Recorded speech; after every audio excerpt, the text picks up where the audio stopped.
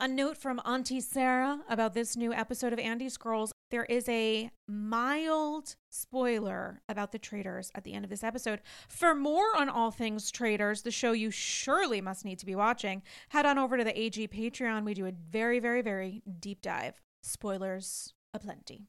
And now enjoy this all new Andy's Girls.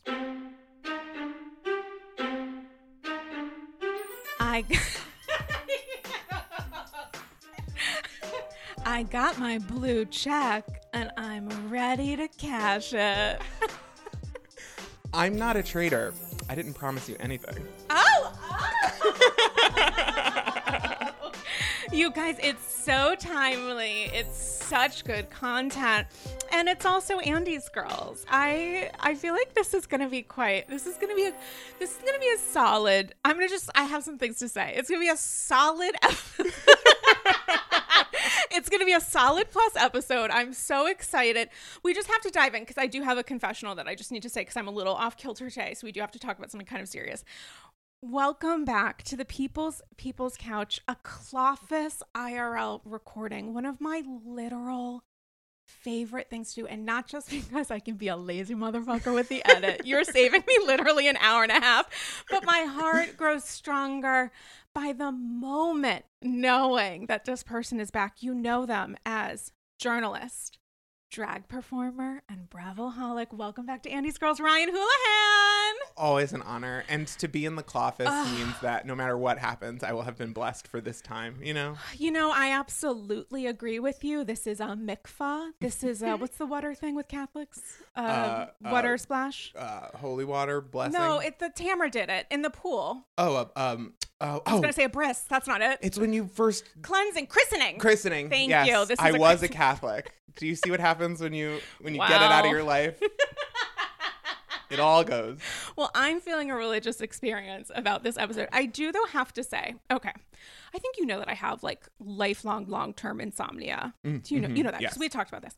We're also both texting occasionally at 1:45 a.m. Last night was like literally 2:50. So I do a little PM cocktail of 5 milligrams of melatonin. It really should be 3, but a while ago I accidentally bought 5, and I've been surfing that wave ever since. So I bought my melatonin and I mix it with magnesium. Doctor approved. Trazodone. I don't know what that is. What's trazodone? Oh, I take a tranquilizer. Oh my God. Yeah, they knock me on my ass. Okay, I'm not, I can't, I know that people. No, I mean, this isn't the first protocol.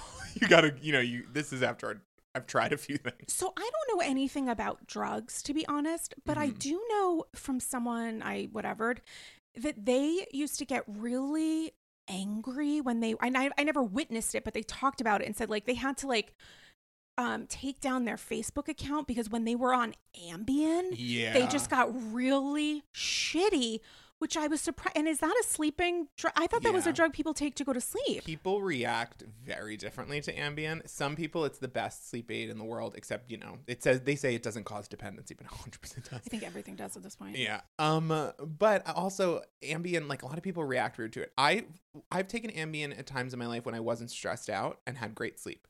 If I take an Ambien when I'm stressed... Oh, it fucks you up, I bet. I get weirdly fixated on taking a long shower before bed, but I'm falling asleep in that shower. But every time I can't sleep, I just have to. Like, I feel like my body's itching.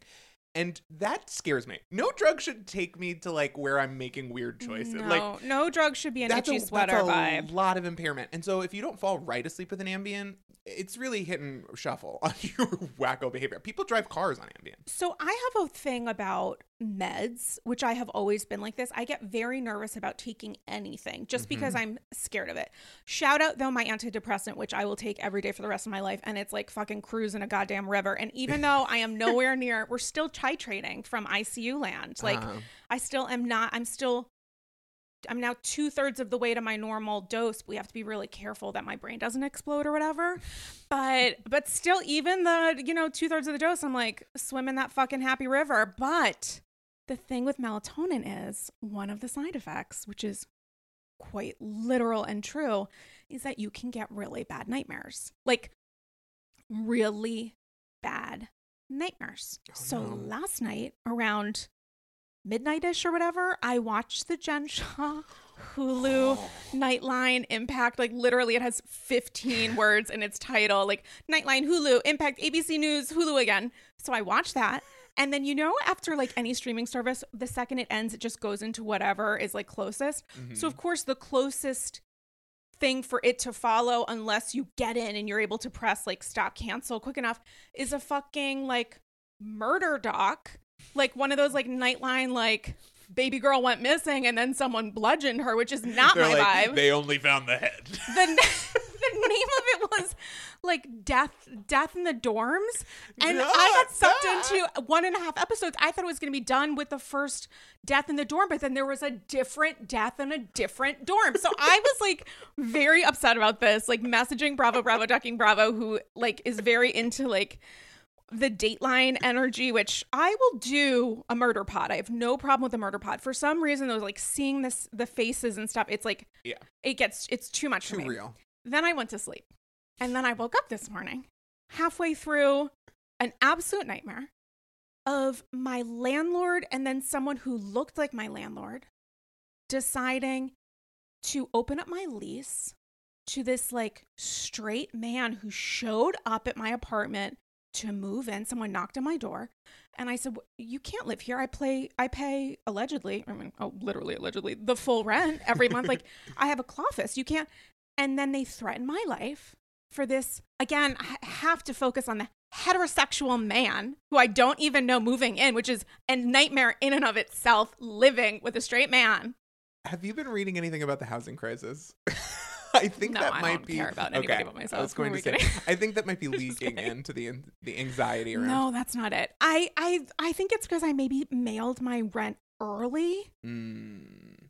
Maybe, which is like never happened in 11 years. So it just like sticks out in your mind. I think. And then my dad was there and that was like a weird vibe. And then they were really trying to kill me. My landlord was like trying to kill me. And I was like, I don't know how to get out of this, but I do not want this person living with me. So there's some like real psychological stuff happening about like maybe opening up a relationship. I don't know what was happening, but I was very nervous and I was trying to escape, but I couldn't escape. And then this person was moving in.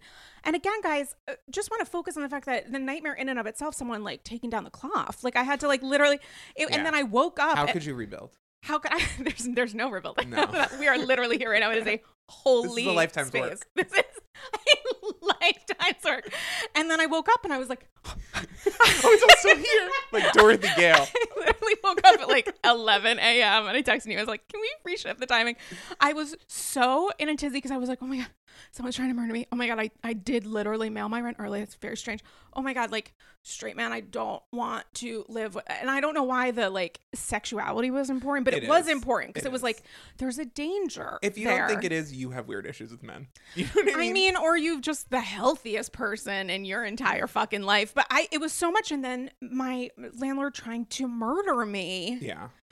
Was a lot. I woke up and I was like, is the cloth still here? Am I still here? So I'm a little off kilter. Yeah, I don't like when B characters in my life play a leading role in a dream. That I find that very upsetting. Like a principal from middle school has some shit to say to me now. That I don't know how to react in the dream. Because if it's someone I know, there's a familiarity. Even in like a nightmare, like I'm with my husband, we're running away from something. You know what I mean? Yeah. But when it's like someone I like used to get bagels with in the morning before work, like I'm so disoriented in the dream. Last night I had a dream that I was playing Traitors because I'd watched it all night. Oh my God. Before we went into it. And the Traitors house was filled with people I know mixed with people from the show. The Scotland house. The castle. Castle. House. Let's call it a chateau. You know, the apartment. The Clavis. The studio. The Clavis. Club Coming. Satellite location. Alan Cumming would love the Clavis. Let's be real. Oh my God. This is right up. Can we shout out, done 2 sold out shows at Club Coming. I just, Alan, killing it. if you're listening, which I know you're not, can you come on so we can talk about some stuff? I like that he saw they didn't put him in the Knives Out sequel and he said, fine, I'll make my own. That's like literally what he did. It is literally Knives Out. Alan Cumming is coming for you. He said, "Oh, I have the costume budget." Oh God. Delightful. Anyway, my dream was harrowing because it was also filled with, but I think it was also a lot of people playing people I used to know. Do you know what I mean? Like, it isn't really their face. I don't think I even remember their face. It's just a person that's giving me the sense of that person. You know what? If we're leaving things in our past and having a new beginning / Ramona Pinot G in 2023, I think we need to leave dreams behind. There's nothing positive from them. Let's Whoever find a has drug positive, that'll stop dreams. Can I please lace the melatonin with some kind of fucking happy pill? What was it Michael Jackson was doing? It was like a leg coma. Because he did constant stream of drugs to keep it going. I am literally obsessed with Jeff Lewis's show on Sirius. It's the only show. I listen to it every day, and now they do full video clips. Oh, wow. So you get to do the pre-show and what they talk about during commercial breaks, and I watch it like a fucking, like Stern. I watch it like a hawk. Like, I'm obsessed, and he talks about propofol and how excited he gets when he gets to go under, because he's got like a shot into his neck or something this week, and there's a glow in his eye. There's like a literal glimmer in his eye when he talks about. I mean, when I think about the old opioids they would give you for like wisdom teeth extraction, I am chasing that dragon to a certain extent. When I was 18 and I took like, what they used to have, like, I forget what they were even called, like oxycodone or like Oxycontin. Shout out Dope Sick, the saddest show you'll ever see. I mean, there was a reason that stuff toured through the country. You know what I mean? Nightmare. Yeah, let's talk about the opioid epidemic. No, let's talk about traders. This is going to be a real upper. So anyway, guys, melatonin. Yes. Be careful. Don't move into a dorm anytime soon. Shout out. I'm so sorry to all the parents who just heard me say that. I'm not taking that seriously. Like, I lived in a dorm for 4 years and I had a great time. But that show is fucking terrifying. I cannot imagine being a parent at any point in history, but especially now. Like that show. I am a parent, by the way. Yeah, you are a parent. To my fish son PK, who is doing unfortunately quite poorly. I didn't say you were a great parent. I said you're a parent. Hashtag no joke. Hashtag pray for PK. I'm dead serious. There was a workers' comp issue yesterday when I changed his sweater a second time.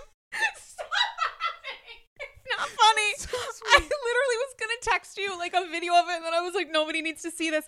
He's really not doing well, but I have kept him alive. Yeah. And that is unbelievable. Fisher fighters. Well, I mean, it's tough. PK's doing okay. He's hanging in. He's almost got like his full, like, what's that called? Scales or whatever. There's a little hole there. We're working on it. I love him so much. Same. I was it. I think it's genetic. Oh my God. I am on a different acne medication, so maybe. Sympathetic acne. That's what it is. He's doing okay though. He's hanging in. Everybody genuinely, I love this fish more than most people on earth. Pets. Deservedly so. So just send him love because I really truly love him. Like, I love him. Like, I'm obsessed with him. I will visualize healing vibes. Yeah, the door's closed. You can't see him. He's in his little ICU. Mama gave him a 5.5 gallon tank filled with hope. Listen, Ryan Houlihan, some shit went down this week. Yeah. I could talk about nightmares with you literally all day, but I feel like we just lived through one. We did. And also, I mean, all of us have lived through the nightmare that is Salt Lake City and the fuck Bravo is doing in real time.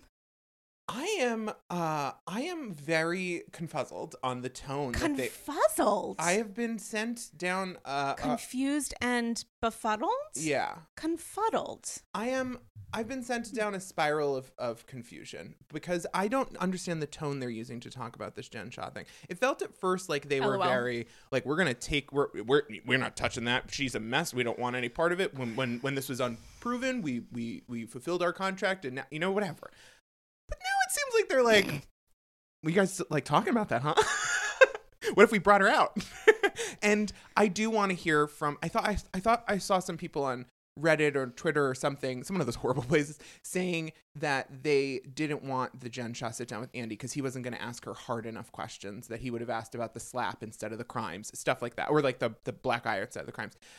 I think I do need that closure, though. I want her to sit down with like a hardline journalist who will hammer her home and get us answers, but she's not going to do that. I still do want Andy answers. You know what I mean? I still want my Bravo answers. I want to know if she did give her the black eye. I want to hear her say it.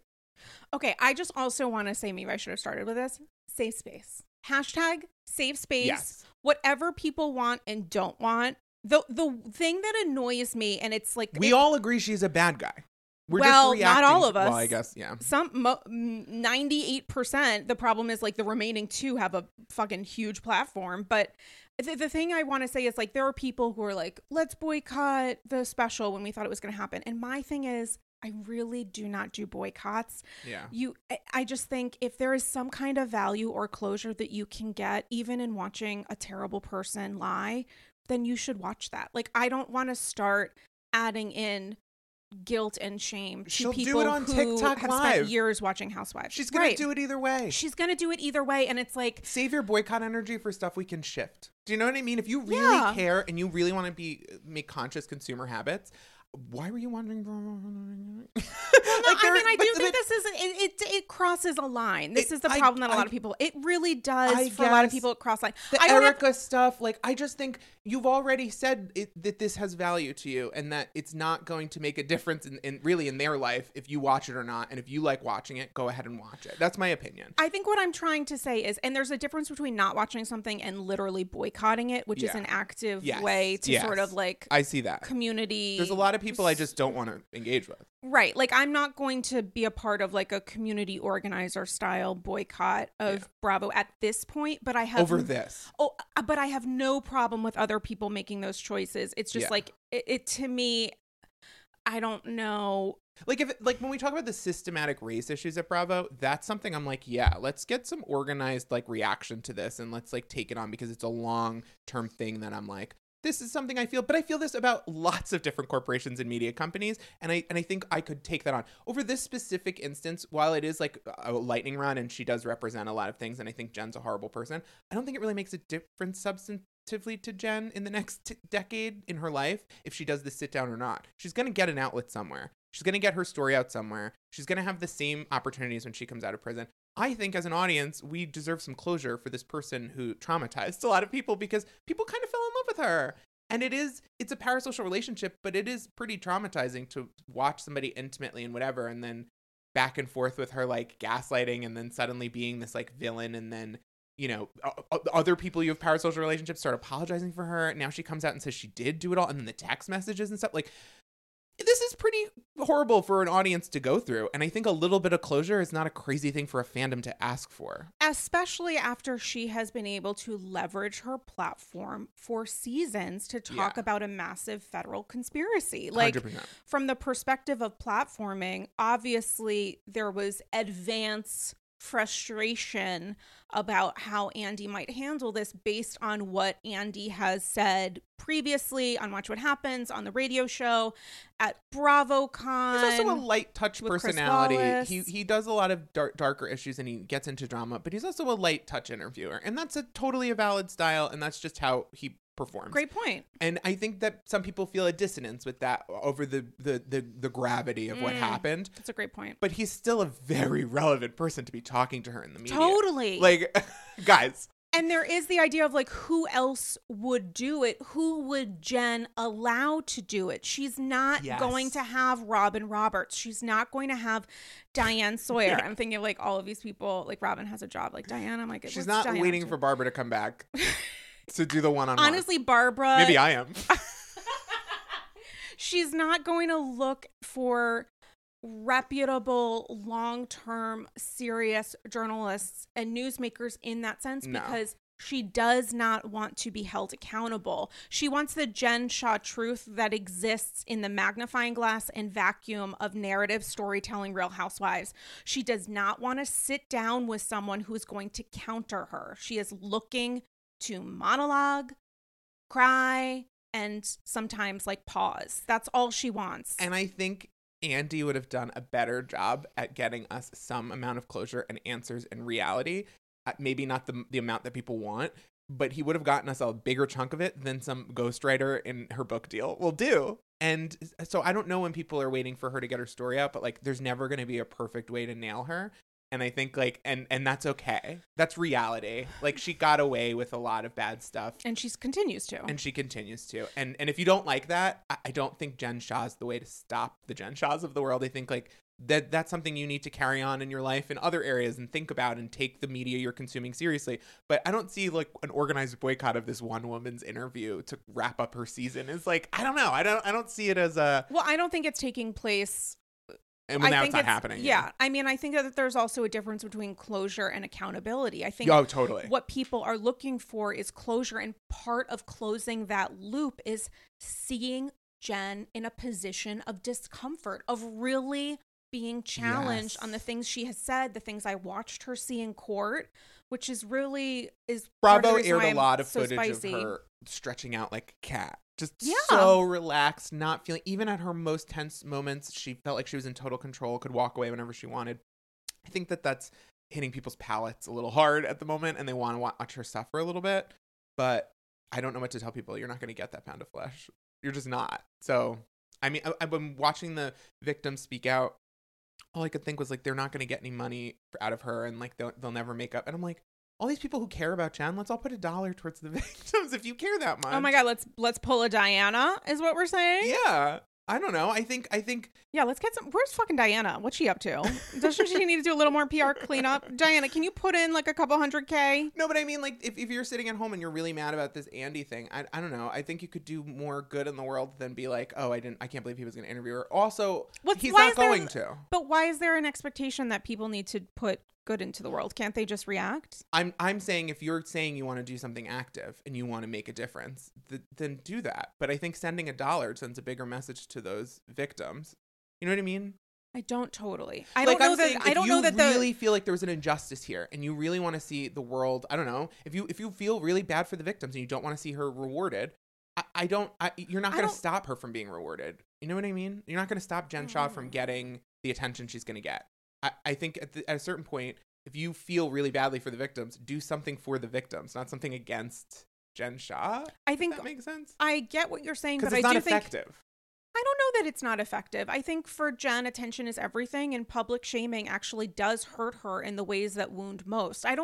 For some reason, I'm not totally connecting with the idea of like, if you really care, you would chip in your money. I mean her going to, I'm not saying everyone has a responsibility to do that. I'm not saying you're a bad person if you don't. I haven't done that. I'm saying if you really are saying you're super engaged, maybe think about other thoughtful ways to be engaged, because I don't think that this is a super effective avenue, because I think she's going to a minimum security prison at some point anyway and going to be removed. February 17th at 2 p.m. She'll be removed from being able to be as in control of her narrative and really from public consciousness. I think she'll keep coming up as a topic of like, we'll get updates about like Jen Shah did this in prison, but like there's going to be a reset in people's minds. And so just because you get her to say some like, I feel horrible on camera to some interviewer, I don't think that actually makes any difference to anybody any more than like any other kind of closure would. I think like, I don't know. I just don't see it as like a big deal.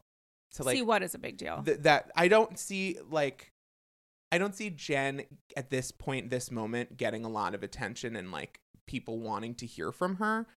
To me, I don't feel like that's the worst thing in the world. I don't know. You don't feel like what's the worst thing in the world? I don't think. Part of me, I don't think. What I mean is to say, when Bravo was going to do that sit down with her, I was like, I don't need to watch this. I won't find this particularly interesting. But I do think, maybe I'll watch clips. But I think there's a certain segment of the audience that does want to see it. I don't think that that's wrong of them. And I think that if there are people who feel that that's wrong of them and they need to stop the network in some way, first off, this isn't happening anymore. But when it was, I think that there's a way to be like, if I really feel strongly about this person, how am I going to actually make a difference about the horrible things that they did and the way that I think they're wrong? And I think Jen Shah's going to go to prison and that'll be a big reset for her image and for her life either way. And so if people want to see it, I kind of now feel, well, maybe they'll get closure and maybe like, I don't know, she shows her ass every time. Like, give her more opportunities to show her ass. I don't think that's the worst thing.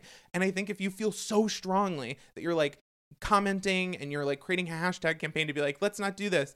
I don't know. You could use your time more effectively. That's such a small example of, I think the idea of like a quote unquote boy, it's just such a small micro group of whatever. This isn't like tons of people coming together to say that. And again, as you've said, this isn't happening. So essentially. Why do you think it isn't happening?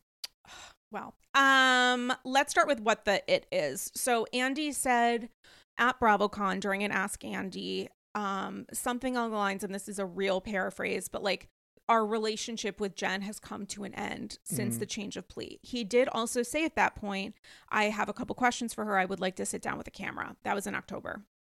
then he said on the radio show, I think that was the first place that he said it, that he was hoping to, you know, like send good vibes essentially, because he was hoping to fly to Salt Lake and film with her. Then Jen posted a Instagram story of her with like her hair, you know, blown back by a fucking fan, and she used a gif of herself like blowing a kiss to the camera, and said dress rehearsal, like in full glam, having a moment, which people took to mean dress rehearsal for the sit down with Andy. Then everybody started losing their fucking shit on social media about the idea of this happening and it happening with Andy. And then a Chris Wallace interview came out on his HBO Max CNN show where he was asking some pointed questions about things that Andy said. Then Andy took to IG stories and said my quotes were taken out of context, which they weren't. Quotes that I also shared on social media. And then it turns out that the interview is not to happen. And Jen herself put out a statement confirming that it's not taking place, which you can see on her social media and my social media and many, many, many other people's social media. So this thing that we were all talking about and getting fucking hot in the collar about is not going to happen with Andy or Bravo. And it does appear likely that Jen is going to find someone to do this with. Yeah. Likely not a reputable news journalist, probably someone who is happy to just let her say whatever she wants. Pre-approved questions or no questions, and have her just That's why I'm saying I talk. don't think it's the worst thing to be like, all right, well, this is happening either way. You know what I mean? Like grilling Andy over it beforehand and after, I kind of see, and definitely other people in the media should be like, you should ask this, whatever. They are authorities. But I don't see like the energy for it. I felt my reaction was 100% they shouldn't do this. Oh my God, rewarding her again. Fuck this. Like, I can't believe she just gets a platform. But she does. Do you know what I mean? It's kind of undeniable. She's going to go to somebody. Somebody's going to do it. And so doing it with the existing audience and the people that have, I guess, a relationship with her, to me is more interesting. But I guess she's going to show her ass either way. So it's a moot point at this point. I think for a lot of people, there's a lot of frustration in Jen continuing to drive a reality that is so outside the world of what actually occurred. Yes. Where she's saying in this statement, you know, like she needs to get her truth out. She owes it to her family and loved ones. And like, she doesn't want to be, you know, the asked from Bravo. She didn't want to be used as like what is it called? Like a cartoonish kind of idea of who she is. She wanted to really show herself. And I think that is frustrating for a lot of people, understandably so, because really the best Jen that you can see is the Jen featured in that Hulu 6 Name special, the previous Hulu special, court documents. Like, that's really the Jen. And I think the frustration here that a lot of people, myself included, have felt is that Heather and Meredith and Andy have talked about. The other housewives bothers me. That really bothers me. Well, I mean, it's like they've talked about how fun she is, how good she is. And it feels like there has been a repentance tour organized by her alliance that skips over a true sense of accountability. We're going to the point of like, I know, and I get it. I get that it's complicated, but I have the privilege of not knowing her personally, so I can just call her supervillain and be fine with it. Like, she is also a person that in this is the world. most important thing she's done to me. So like the crimes. Oh, yeah. So it's like, but like the idea of me saying like she's just a fucking supervillain and that's it, it takes away the ways that someone can be very powerful and being harmful, because they are also like a full-bodied individual who does good things for the community and is a supportive, loving, you know, mother and also allegedly wife. Like, there is a way that Jen was able to leverage her relationships and her standing, however flexible that may have been at points, in order to continue perpetrating harm. So like, when I think of the idea of Heather and Meredith continuing in real time on the after show press events, talking about how seemingly great it is that she can text and still say fun things, and it's still the Jen that I knew before.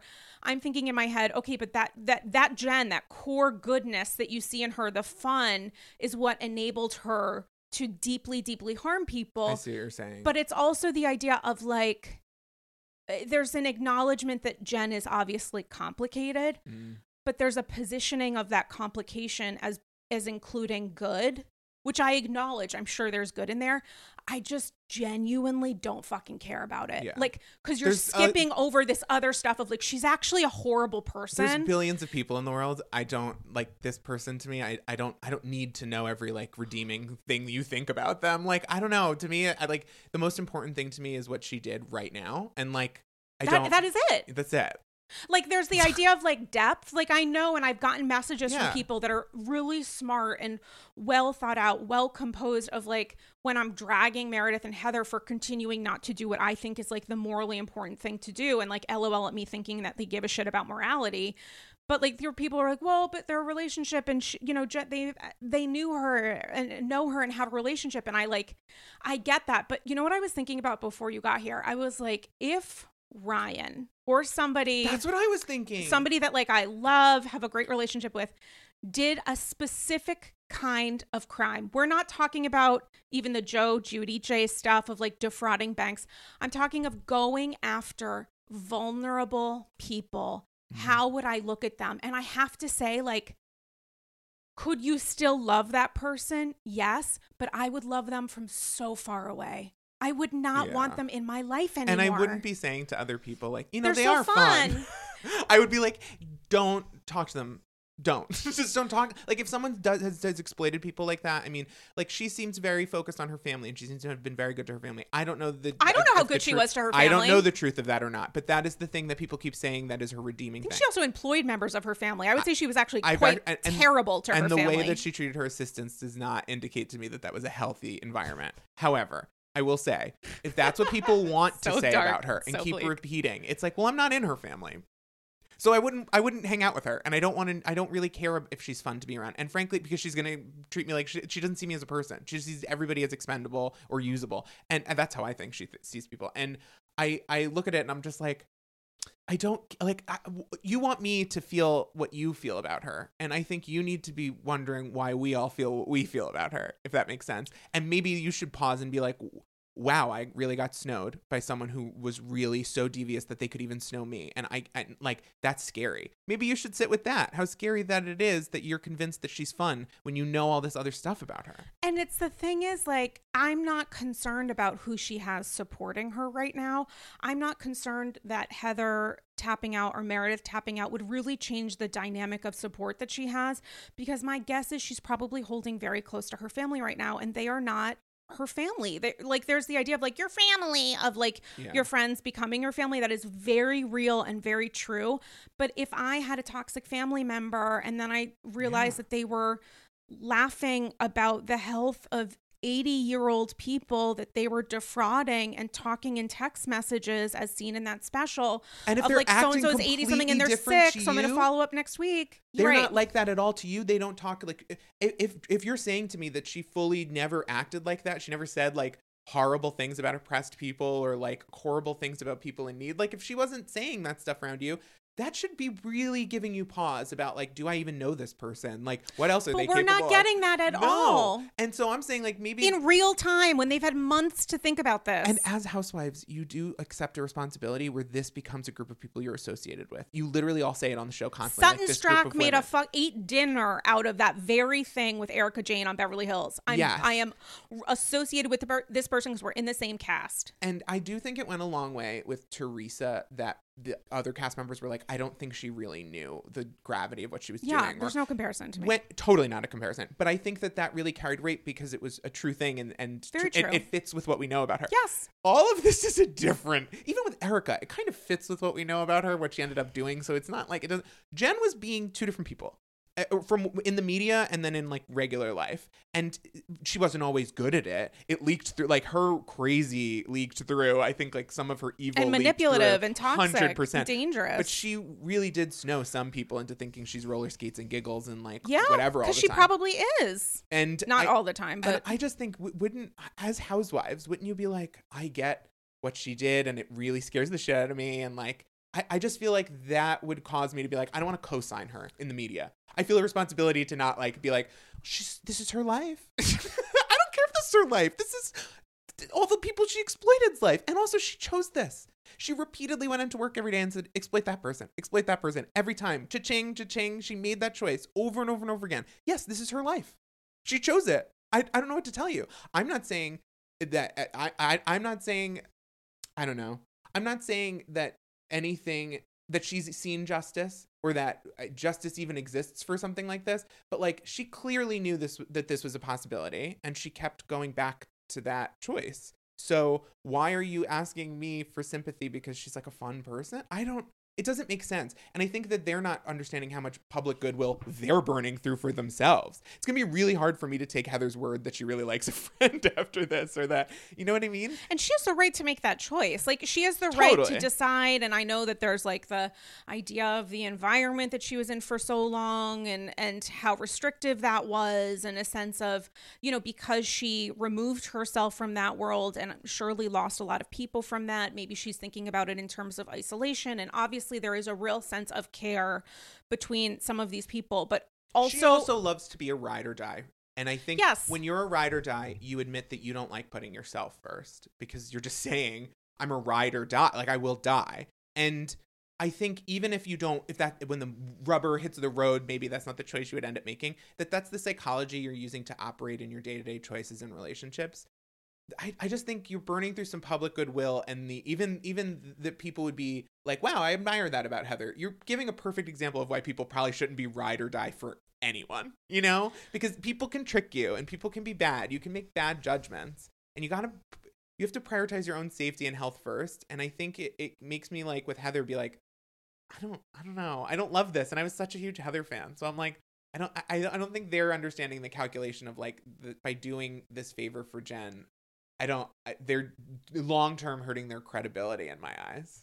Shout out to Astepro for sponsoring this episode and providing me with free samples. Astepro is a first-of-its-kind nasal allergy spray. It's the fastest 24-hour over-the-counter allergy spray. It starts working in 30 minutes, while other allergy sprays take hours. Astepro is the first and only 24-hour steroid-free allergy spray. It delivers full prescription-strength indoor and outdoor allergy relief from nasal congestion, runny and itchy nose, and sneezing. Living in New York City is not easy. Just ask Sonia trying to sell that house. There are so many mornings where I wake up and think, oh my gosh, I'm having the worst cold of my life. And I realize it's actually from allergies. When my nasal allergies flare up, and that happens when the season changes and the temps get a little warmer than they normally are, I use Astepro, and I'm amazed at how fast I'm back in the game. And that game is looking for Dorinda on the Upper East Side. Astepro always has my back and nose. Get fast-acting nasal allergy symptom relief with Astepro. Go to asteproallergy.com for a discount so you can Astepro and go today. ASTEPRO allergy.com. Astepro and go. Use as directed for relief of nasal congestion, runny nose, sneezing, and itchy nose due to allergies. Conversations around wellness and weight loss can be complicated. There's the Instagram filter we all see on IG and social media, and then IRL. And between $20 smoothies and daily ice baths, everyone is doing the most to hack the health system. But there's a better way. Ro. Ro provides access to the most popular weight loss shots on the market. Over 200,000 people have already chosen Ro to help them lose weight. And you can sign up from the comfort of your own home. No scheduling a doctor's appointment, commute to the doctor's office, and no waiting rooms. The Row Body Program pairs a weekly shot with healthy lifestyle changes so you can lose 15 to 20% of your weight in a year on average and actually keep it off. Of course, medication must be paired with diet and exercise modifications in order to achieve any stated results. Medication cost is not included in the program. Patients must pay for medication separately. With Row, average weight loss is 15 to 20% in 1 year with healthy lifestyle changes. BMI and other eligibility criteria apply.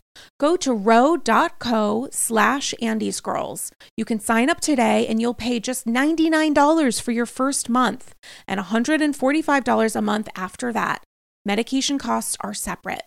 That's ro.co/AndyScrolls. Sign up today. I just came back from the salon, and for the record, I went with a sassy little bob and quiet luxury shade of blonde. Yes, that's literally what we're calling it, quiet luxury. Aside from trips to the salon, I don't actually blow out my hair. My hair is naturally wavy, and that's why I love Ouai. Ouai's new anti-frizz cream is a lightweight cream that provides immediate frizz control that lasts for up to 72 hours. I know that I have a limited amount of time with wet, wavy hair in which to get myself in order. And that is why I love the anti-frizz cream. It has notes of bergamot, Italian lemon, violet, and more. And it smells unbelievable. Truly, as someone who is a little bit sensitive to scents, I put this in my hair and I feel great. It also genuinely pairs well with my perfume, which I appreciate. I don't blow out my hair because after years of color processing and attempting to make it straight, I know it looks better and stays healthier when I avoid blow drying, which is why I love the anti-frizz cream. I've used products, especially with wavy hair, where it feels heavy and looks kind of wet, and that's why I love Ouai's anti-frizz cream, because it enhances the natural waves in my hair. I still look like me, just a little elevated. And P.S., I am way obsessed with Ouai's other bestsellers. Their leave-in conditioner, detox shampoo, my personal favorite. Frizz-free up your schedule with Ouai. Go to TheOuai.com and enter promo code Andy for 15% off any product. That's TheOuai.com with promo code Andy.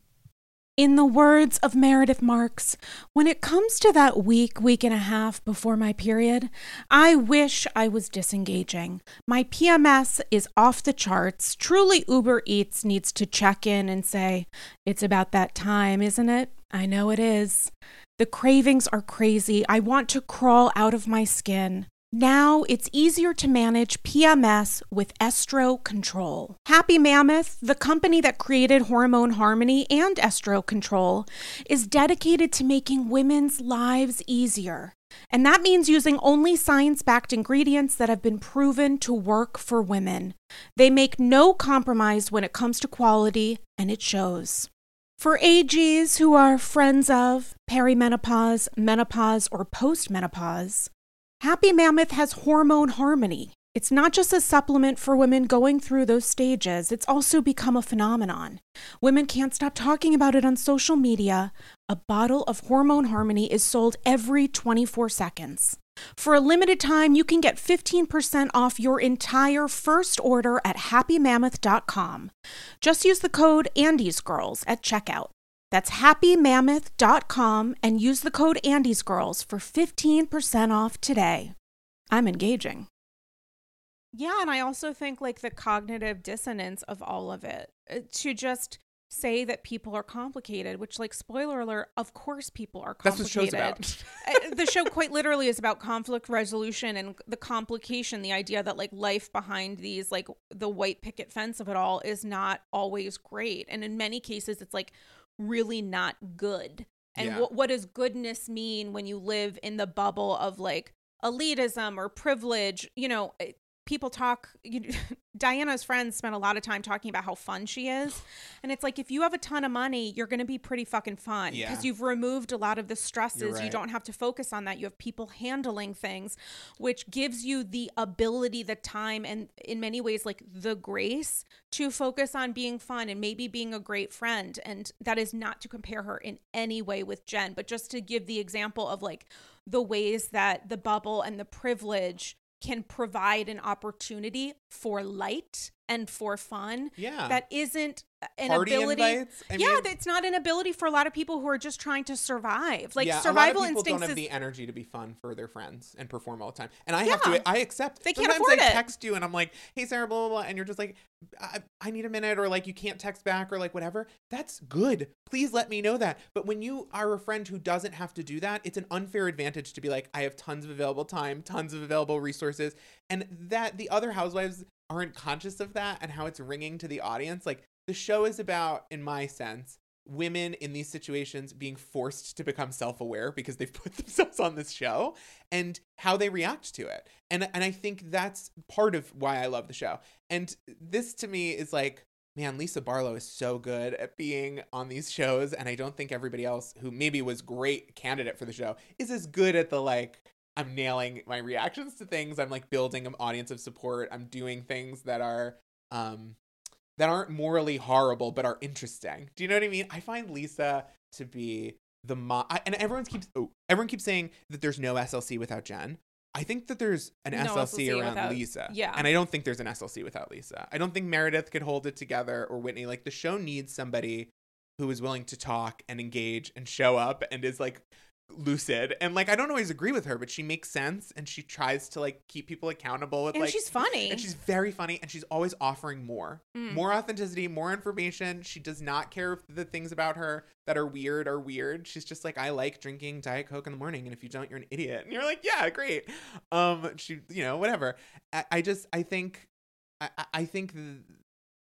SLC will be fine. I think Jen was actually a kind of a problem for the show. It kept the other women from having anything to show. And so it seems like there was a vacuum. I think people think there will be a vacuum without Jen, but I think that those women are capable of filling that vacuum. I'm less concerned about a vacuum without Jen than like the reveal that I feel toward Heather and Meredith, noting, by the way, that like that could be very well very unfair of me. Me sharing my opinion does not mean it is the correct opinion. Yeah. It does not mean you have to agree with it. It's just very simple. And it's like... And the shadow of Jen will hang over them now for 2 or 3 seasons. And I don't want to watch that. And it's like, we can't have 2 super problematic, complicated scenarios playing out. My brain just quite simply isn't big enough. Like, my spirit can't handle the Jen of it all, Heather and Meredith's fucking weird ass responses throughout, the positioning and like marketing that they seem to be doing, not because to show Jen's complications also gives them more of the benefit of the doubt. And this fucking shit with Heather's eye, which is going to go on until eternity. We will never know what happened to Heather's eye until 35 years from now. She's no longer on Salt Lake and she writes another book. It's like everybody's thinking, then, how will we really know? We're never going to know. She does not want but also, to tell us. We all know. You know what I mean? That's we all know, crazy about yeah, this. Right. We all know the way Heather knows, because she said, when someone now shows up at your door late at night, don't answer. I'm doing this to protect myself. But then goes on and fucking on about theories. There's a theory then she says that to other this people, happened. You're right.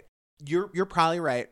But I'm not going to say it. Like, what are you talking? You just said it. What are you talking about? I'm going to go talk to them about this for because 5 episodes? She said it that fucking in like the bathroom or whatever on the goddamn trip. Like, oh, I'm going to go talk to them about what happened because they really want to know. And then it's like awkward pause because they do already know, because I've already said previously that they know and that I'm trying to protect them from themselves. It's just like, I can't take both. They know that we know they know that we know. It's like Friends. I don't know what happened and who broke Heather, or if this has always been the reality of who Heather is and she just made terrible choices, or if there is some sort of participation by production to be like, let's make this into a thing. I couldn't tell you, except to say Heather is not a fun season. It's not a fun season, and it's also not fun when we continue to talk about it in the way that Heather is, which is to pretend that this is funny when she's also said that there's a safety problem existing, which she said in her confessionals, and what stayed quiet when others discussed it as such. Like, I don't know where to put my feelings about this, because I feel like it's so complicated for a show that the LOL is that it's very simple, but it's like you put into it, you take out of it whatever the fuck you want. Maybe the most important thing is that we're like trying to sort through this. Well, and it's also like AG exists in the world of talking about complicated topics, or talking about maybe a simplistic idea and exposing the complications underneath. And with Heather, it's like I acknowledge that there's a part of me that's just like, she's such a fucking piece of shit. Like, what the fuck are you doing? This, like, it isn't funny. It's dangerous. It's triggering. It's like incredibly uncool. She continues to do it. She then it's like uses when you it to see sell a her little book. fucking shitty kid doing some shitty thing that you told him not to do. Your knee-jerk reaction is to be like, cut it the fuck out. Like, but you know it's not constructive in some sense. But yes, it is. But life you gotta is get not, it out. Yes. Right, and like life is not always constructive. Yes, and 100%. I understand. Like, I absolutely appreciate. You gotta get through the minute. Well, like, I also appreciate the ways that I'm like, I acknowledge complicated parts of this, but my instinctive reaction, genuinely, I have to be honest, is just like, why are you fucking sucking so hard? Like, yeah, there's no reason to overprocess that she's doing some shitty stuff. Right, and you're I acting feel like an asshole. There is an expectation to overprocess, and Yes. I do not believe the truths that she is trying to share for someone who used to seemingly be very truthful and very grounded. Like, I feel like the ground is breaking below us, and it's frustrating because it's like, do I remove then the complicated and the nuanced and the genuine feelings that I had for her? Like, does that then make it wrong or something? Or is it wrong that I don't feel those feelings anymore? I have to be honest. Like, she's like flopping so hard for me right now, Meredith, in a different way that it's different, but yes. It's difficult. It's like, it's difficult to talk about it because it seems so obvious that she's fucking up. I think what you're hitting on, and maybe, and what I feel too, is that I think Heather is doing a counterproductive thing. Whatever the person, like maybe it's Jen, maybe whatever. I think Heather should be living in a place right now of a critical eye. I think Heather should be... And she has the capacity for it. Yes, she's very good at it. We've liked her best because she's had her biggest growth when she's been really critical of her own past and the things she's been told and the ways she's been indoctrinated. In a way that isn't shaming. In a way that doesn't have to be shaming. And doesn't mean she has to change anything. Sometimes you get coping mechanisms or things that other people look like strange habits, but if it's serving you and it's kept you alive this long, I don't think it's necessarily great to always throw all that stuff out and start over psychologically. And I think Heather on that journey was so interesting and so easy to root for and so exciting to watch someone really start to be self-aware and aware of the world around them. And like, we all have that moment. And in humbleness, we all might think we've had that moment, and then you have another, and it's this journey we're on, and it seemed proactive for her. And this all seems like a regression. All of this, like making excuses for bad behavior, finding ways to keep people in your life who abuse you. All of this it's like not watching Heather grow. It's not watching her be healthy. It's kind of like got the ring of Luann at one point where you're like, this is not fun for me to watch, and me watching it is making you sicker and making it less fun to watch. And I don't think that we're there with Heather yet, but I certainly think it has like a certain vibe to it that I'm like, when she went over to Whitney's house, I was like, who is this person? Why are you acting this way? What has come over you? And I think that maybe it's a regression a little bit to like the Heather that was making Mormonism work when it wasn't working. And coping mechanisms will help you do that. But you have to know when to put those tools down. And I think Heather needs to get better at some of the like critical thinking about people in her life. Like if she sat down and really thought about the Whitney thing, I think she would really come to a different conclusion than her emotional reaction. I mean, ditto Meredith. 100%. And I want to root for Heather again. So if we can get it across to her, like Heather, she doesn't give a shit. I know, she doesn't care, and Continue, that's hard though. to unknow. If we said Heather, if we could get Heather to like, I think maybe a fun journey for her next season would be like, I really thought Jen was a great friend of mine, and I need to pick that apart. And like, I need to go to Whitney and be like, I don't know what I'm doing. I'm bad at this. I'm relearning it after a lifetime of a different system. Love that. I would cry. What a great. I would cry. What a great. It would be healing. And I think what she just told us is that she's not going to do that. Well, she literally. It's like, again, there's a difference between. Although a sequel called Bad Friend, Bad Mormon, Bad Friend. Boom. Like the idea of like connection, accountability, whatever, there's a level of cruelty we can display to ourselves, people we love, whatever it is. with Heather, it's again, it's like tough for me. Because at one point in that fucking one-on-one conversation with Whitney, she was like, if you were a good friend, I would have told you what happened to my aunt. Like, we're talking about maybe physical violence happening to her. And she is dangling that as a carrot of shame to this person. And also telling Whitney to shut up about physical violence that happened to her. Which is tough. It's all tough. Yeah. It's all tough, but it's also like so deeply manipulative and like, God forbid I say craven. And I have a physical bodily reaction to that kind of manipulation, wrapped in shame, wrapped in you're not a good friend, wrapped in a bacon wrapped scallop. Like, it's just too much. If you can excuse this much physical violence and unsafety and stuff like that, I don't know what else you're able to excuse, but that's like the last straw for most people, is like physical safety in a relationship. I think most people are like if someone, like for me, I'm trying to understand when people behave bad because I want to expect the most out of people. But if someone got violent with me, or like that, how do you move forward? Like, you have to remove yourself. Like, I mean, it's like, well, no, you don't. I mean, it's ideally you're not in an unsafe situation, but the idea of any kind of manipulative, unsafe, harmful, dangerous, violent relationship, it is such a push and pull. And it's like you might not have the financial means to leave. It might be a situation where you have kids and you're afraid of not having power in that dynamic. I didn't mean that in like a domestic sense. I meant that in like if you're a friend and you're on a vacation and one of your friends gets violent, to me, I'm just like, I don't go on vacations with that friend again. It happened to me several New Year's Eves ago at after a Backstreet Boys concert at a super depressing casino in rural Pennsylvania. The boyfriend of my best friend for years got violent and was violent in front of me, and it was an instinctive, very calm response. My friend was watching, and that is a conversation for another day. And I literally said to this man, like, you're never going to speak to me this way. I took my belongings. I had no money, no cash aside. And it was like super rural, no ATMs. I had the whatever dollars I won at the casino that night, maybe 20. I don't remember what it was. Well, I took my stuff. I went downstairs in this like incredibly shitty, we could call it a hotel, but like LOL. There was nobody there. I was by myself, and I waited. I stayed up all night, and I waited until the next bus came. They were my transportation from New York City, and I took a bus home. And at one point, my friend came downstairs to the lobby and tried to get me to go back upstairs. And I was like, no, that's not going to happen, because I'm not going to reintroduce myself to an environment that is safe and violent. Like, and for me, it was not, and then our relationship, it was like a whole other thing, but like never again.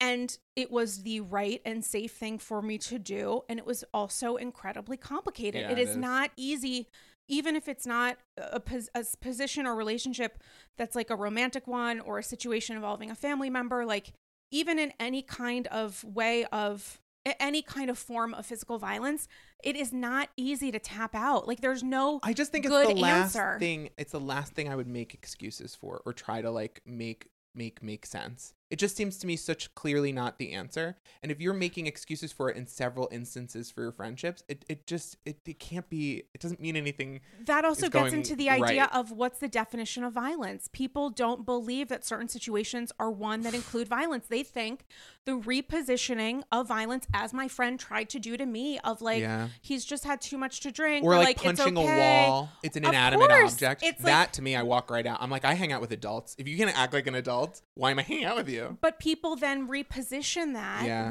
We're sick. There's the idea of like, that is adulting. Like, we have no idea of what that person has experienced, the person engaging in physical harm. We have no idea of like, and that they're having a reaction is real. It's so authentic. Well, you're right. And there's the idea of like, well, you know, they had too much to drink. This is not them. This is them plus alcohol. Or it's not, it's the gaslight. It's like, this wasn't as bad as what you witnessed. It was something else, and you need to take my word for it, because I have started this conversation telling you that you're wrong. Like, and it just is not easy or simple. And that is a reality that a lot of people have faced in their lives, dealing with any kind of violence, physical, emotional, all of which can be traumatic, all of which can leave a mark. And I think that's why Heather's behavior has been so upsetting for people because she's dangling the carrot of something happened that was really bad.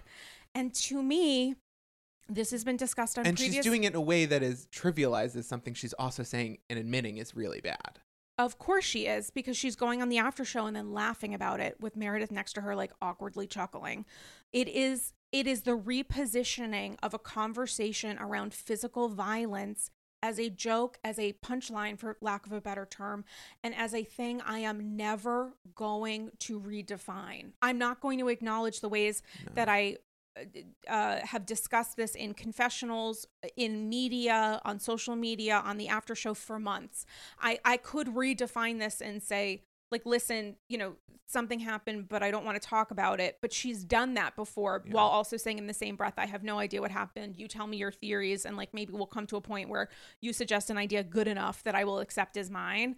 It is like all of this that makes it, I think, really upsetting for people, because the reality is, like, people have experienced different harm and violence. And like, you know, at a certain point, did that person, where is the rescue for the person who's deciding to stay? Like, there is the idea that we should be allowed to make decisions for ourselves, but like, it's not that easy to make that call, which is why when I'm watching the Heather stuff, I'm thinking to myself, if this happened as a result of some kind of physical harm, what does it say that the other members of the cast were not given that information so they could decide to leave?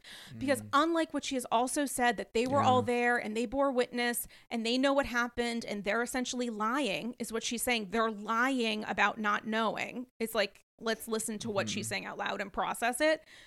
If they didn't know, and they're thinking like, did something happen to her? How do I know it's not going to happen to me? It is a leveraging of the traumatic experience of having any kind of physical violence happen. And it's the leveraging of that and not providing information that can make a person feel safe. Yeah. That is, I think, the most harmful, because it's like at the end gaslighting. Of course it's gaslighting. Yeah. And it's like the idea of like, at a certain point, you cannot save everyone. It's like the fucking oxygen mask when the plane is going down.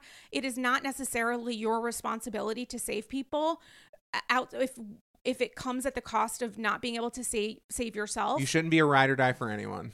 Well, I mean, like, you can be, you can, and you should try to, but it's also the idea of like, me saving you shouldn't come at the cost of my own personal safety. Yeah, that's what I mean. Like, it just shouldn't. I'm not going to die. I'm going to ride really hard, but I'm not going, you know what I mean? But some people do. Some people do self-sacrifice. I have done that in situations that I shouldn't be in other violent situations where I'm like, trying to protect someone, but putting myself back in. It is altruistic, but it's ultimately shame. Well, I think it's just for me. I think it's also just dangerous, and it's dangerous to suggest that something happened if you know that it did not. And Heather has said so many times she knew what happened, because she's also saying, I know what happened, and if I share it with you, the reason I can't share it with you is to protect my safety, protect myself. If we're having that conversation and we're reintroducing the idea of an element of violence took place on a group trip, I don't know. Also, and the information can save your friends. You can't have it both ways, where it's like everybody knows, but I haven't said anything and nobody knows. Like, oh, what is it? Just whatever you need it to be? Oh, our secrets, just we keep them or we don't. Like, it's just a lot of stuff that like. And also, like, if I was another housewife going on the show, I don't know that I would immediately be like, you know who I need an alliance with? You know who I'm going to hang out a lot with? I don't think Heather would be at the top of my list right now. Well, how do you feel safe around Heather? I don't know. I don't even know how I would feel emotionally safe around Heather, let alone like. Oh yeah, I'm not talking physical. No, safety. I know. I mean, like the fact that I would be like, I can't tell this woman anything. I mean, how do I film with her? Well, Heather is trying to protect Jen. Is she not? And it's like, at a certain point, I'm not even going to fucking criticize her for it. Okay. Like, real talk. She's trying to protect Jen in the ways that she's talking about how she's still herself and she's still fun. She's trying to be a good friend. Yeah. Balancing that with the level of like counter friendship that she exhibited and saying to these women, you might be in a situation that is unsafe. And I am going to show you an example of a possible example of physical violence of my own unsafety, is not protection. No. So like if I'm thinking about the idea of friendship and revealing whatever, and like there is also usually like the shaming associated in the Heather and Whitney of it all, of like who is a better and or worse friend at any point in time. I hate that. I hate that. it, but it's also like it's incredibly fucked up. It is. It is super fucked up. Why are you protecting Jen, who is a known convicted criminal, and you're not protecting the other members of your cast?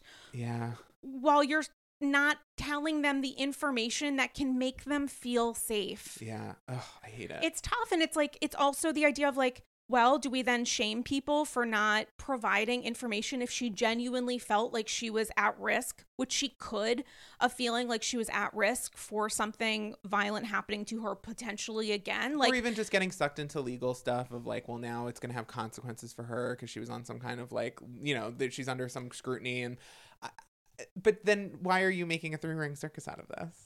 Like, she's talking. Why are about you laughing about it? Yeah. Why are you making this like fun? And also, it's not a way to minimize it. For me, it's pointing out that you're making it fun. Well, how does the timeline operate? Because there's like the idea of at a certain point they have to respond to things on the after show. Sometimes on Watch What Happens. True. Often on Watch What Happens.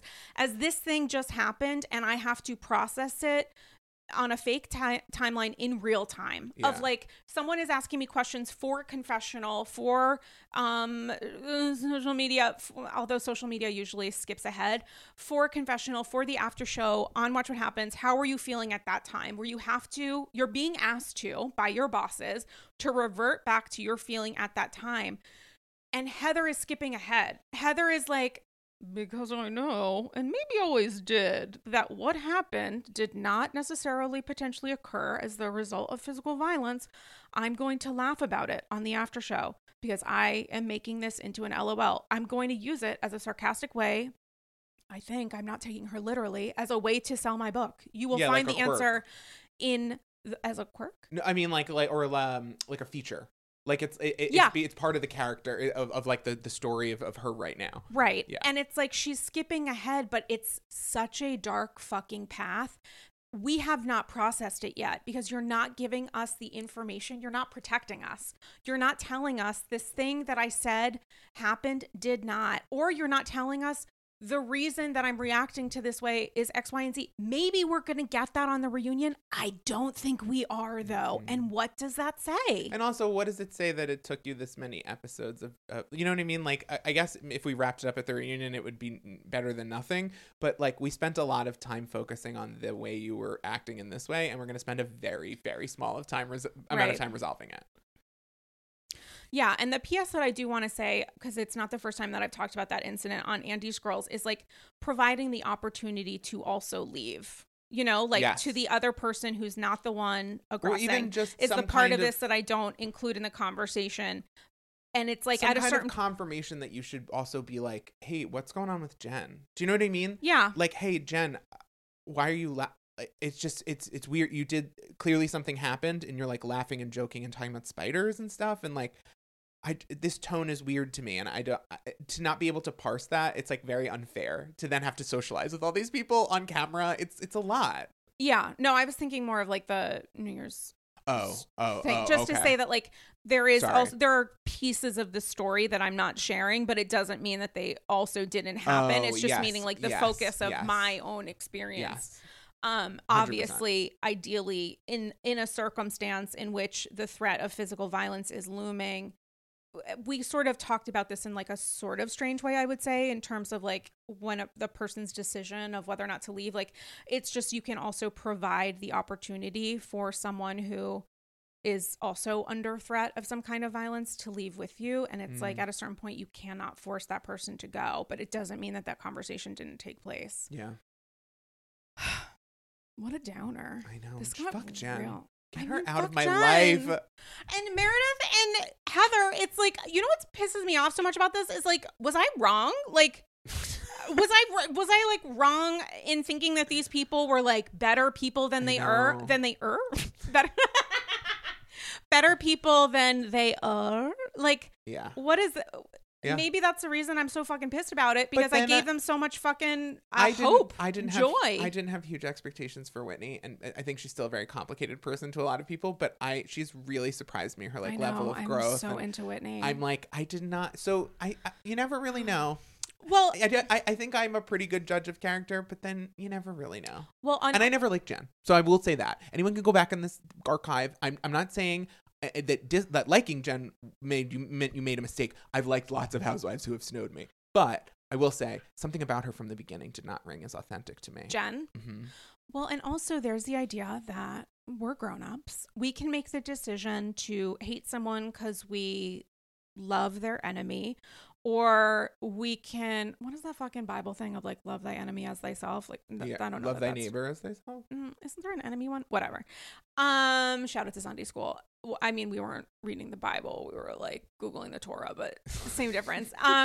Like there is the idea of like, because I stand for this housewife, I have to hate the other one. Yes. And that does exist. And that was Bethany and Carol, I think. I got caught up in it too. I was like, I like one of them today, so I hate the other one, which is dumb. They're both chuckleheads. Listen.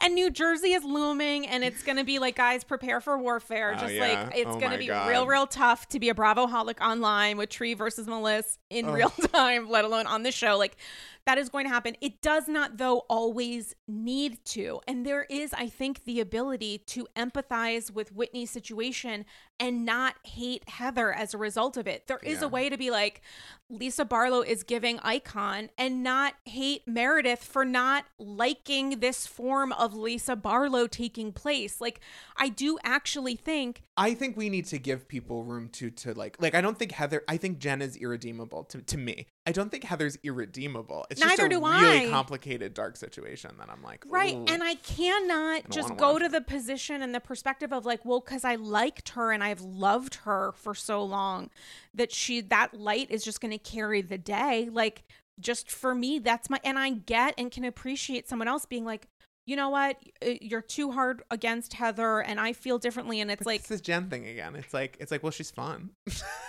The Heather stuff is so much more complicated to me I know, Jen. totally. And like, but that's what makes it so infuriating. In the same way where I'm like, but I don't like her right now. Well, you know what I mean? But I don't want to hear what she has to say right now. I need a little breather from Jen's opinions. Yes, or from Heather's opinions, but no different. I mean, but it gets into the idea of a spiritual housewife, which is different for me from your fave. It's the idea of who do you connect with and what happens when the person you really connected with more than almost anyone else behaves in a way repeatedly over a significant period of time. I'm really genuinely only talking about the eye. It's unsettling.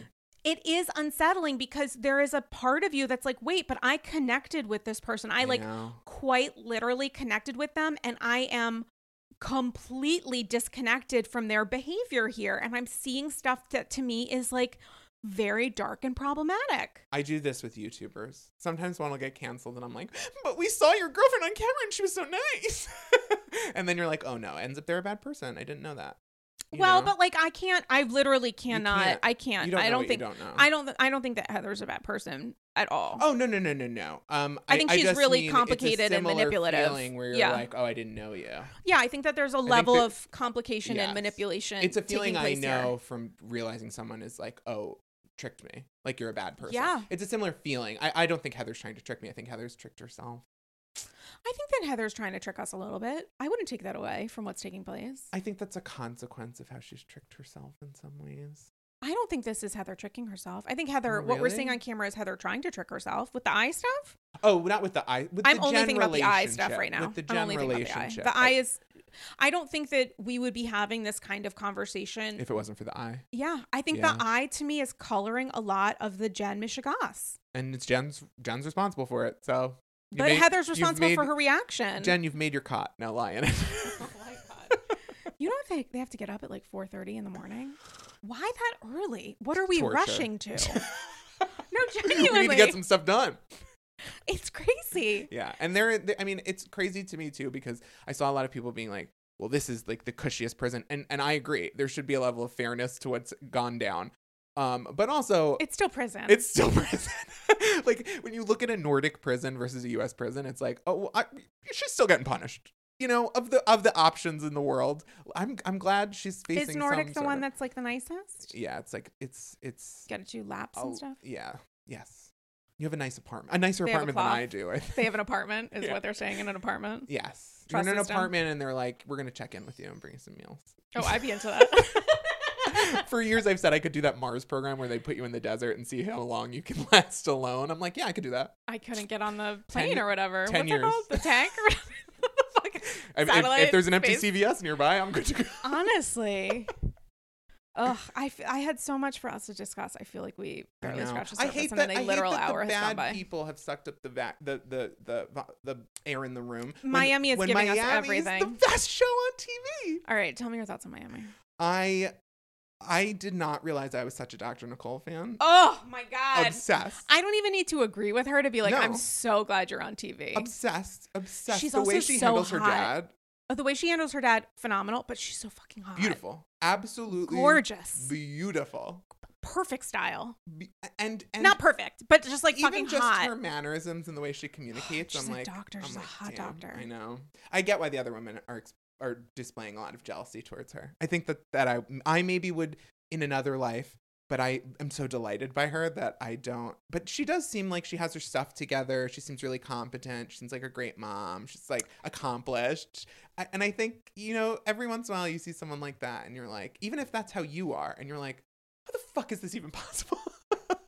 Well, I also don't think the jealousy has anything to do with her being a doctor at all. I think the really? Jealousy is like, are you not bowing down enough to us when you join That's Housewives? True. Well, I think that maybe there is some, like, she comes in with a certain level of gravitas. Again, I think this happens with a lot of Housewives, where if you're not in the Housewives world already famous of some kind, you might come in being like, I'm the most important person at a hospital, or like I'm a most important person in this department at a hospital, or whatever, and be like, I am an important person. And I think you need to start with the other Housewives in a status game at the bottom, no matter what. I think like that's what the Housewives respond to. I don't think that it's necessarily the best strategy for the show or for being a healthy person. But I do think that the Housewives expect you to be like, you're an entry-level housewife.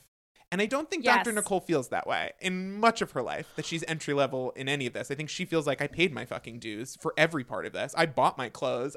You know what I mean? And I think that to her, it's going to be hard for her to like make friends with Larsa.